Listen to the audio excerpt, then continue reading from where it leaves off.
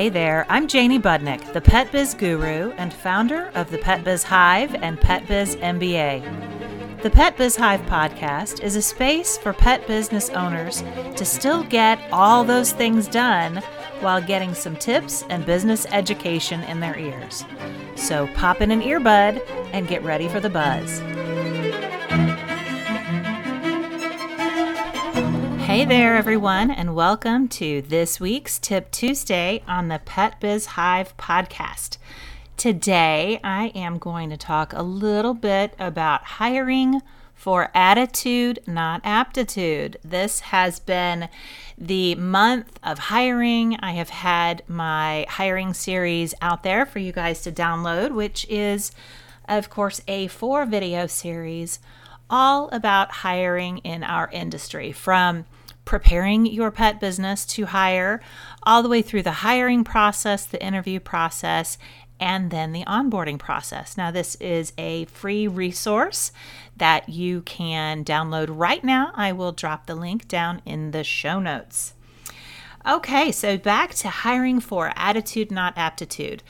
I have talked about this before in podcasts, most recently in the podcast interview that I had with Joe Latona of Walker Scout, how this is something that we really need to look at doing. Now, I understand from talking with a lot of other pet business owners that many of you put in your application that you require 1 to 2 years of experience in some sort of a direct pet care related industry, whether it's working in a boarding facility or working for a veterinarian or anything like that.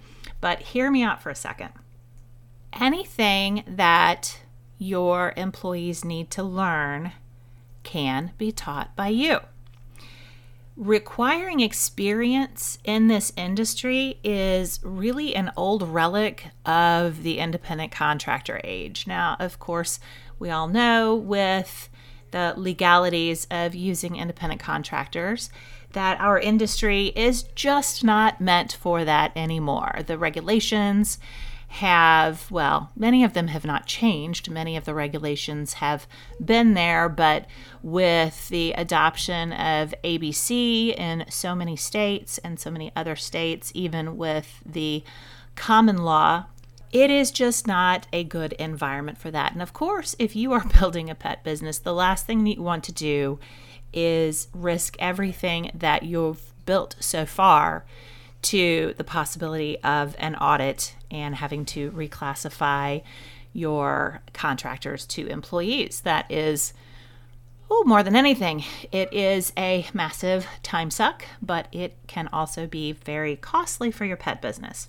So with this, changeover in the industry of employees and no longer needing to have people come into your company as contractors with their own business and their own history of direct pet care, this is not something that you need to really consider.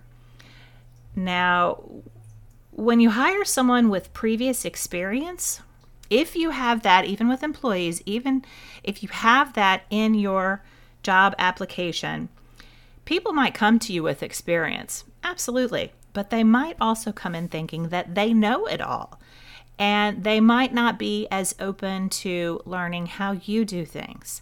And when you are an employer building your own business, you need to do things the way that you do them. You need to make those decisions yourself about how your company does things. That is part of building your company's culture.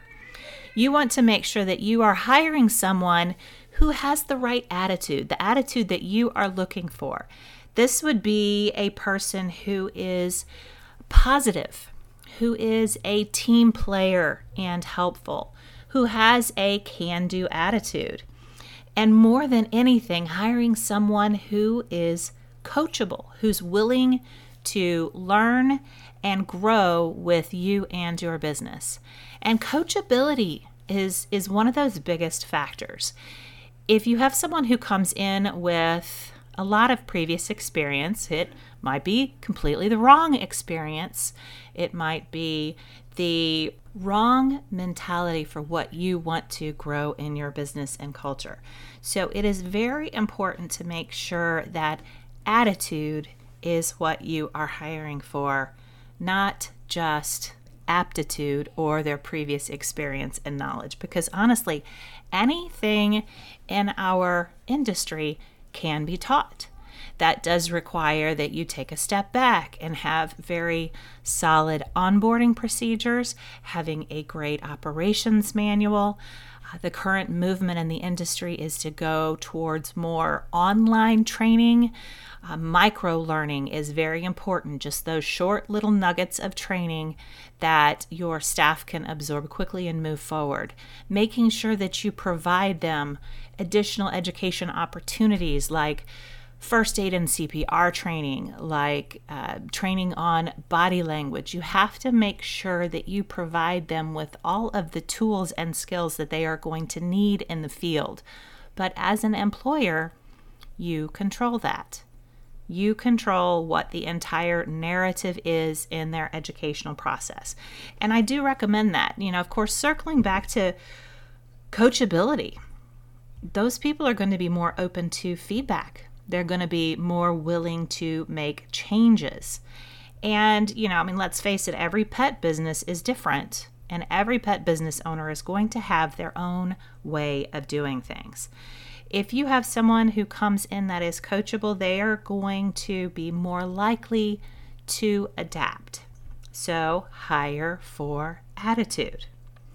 Now, here is a question I get a lot. How on earth do you determine if a candidate is going to have a great attitude?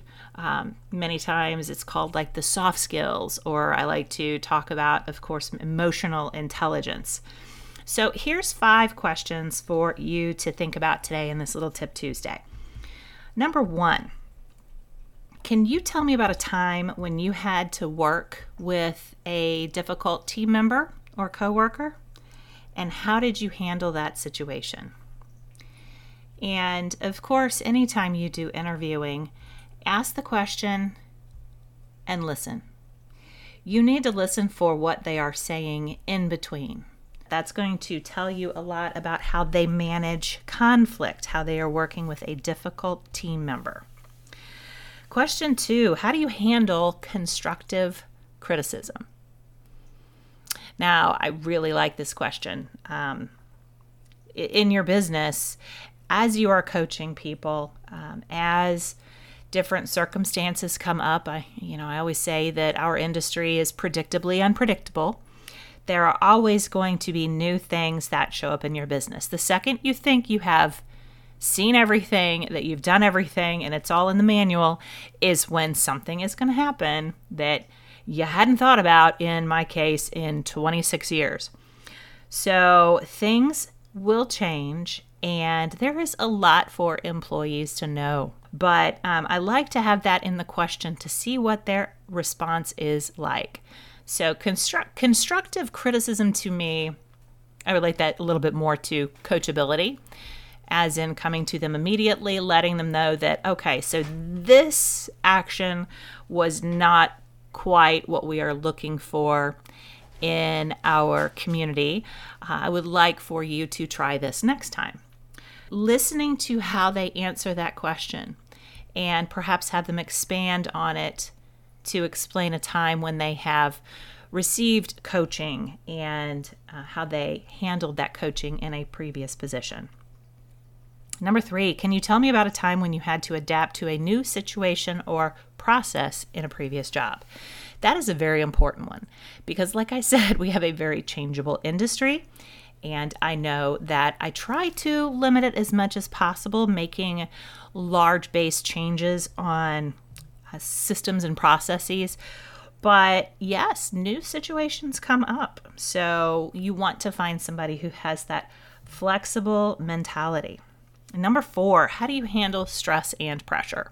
We don't have any of that in our industry, right? No stress whatsoever when it's a major holiday or you have another employee who is called in sick and you need to have your other employees be very flexible in changing their schedule. very important question to hear how they like it. If you have someone that responds to that saying that they like consistent every day and inconsistencies cause them a lot of stress and probably emotional stress, that might not be the best fit for this industry.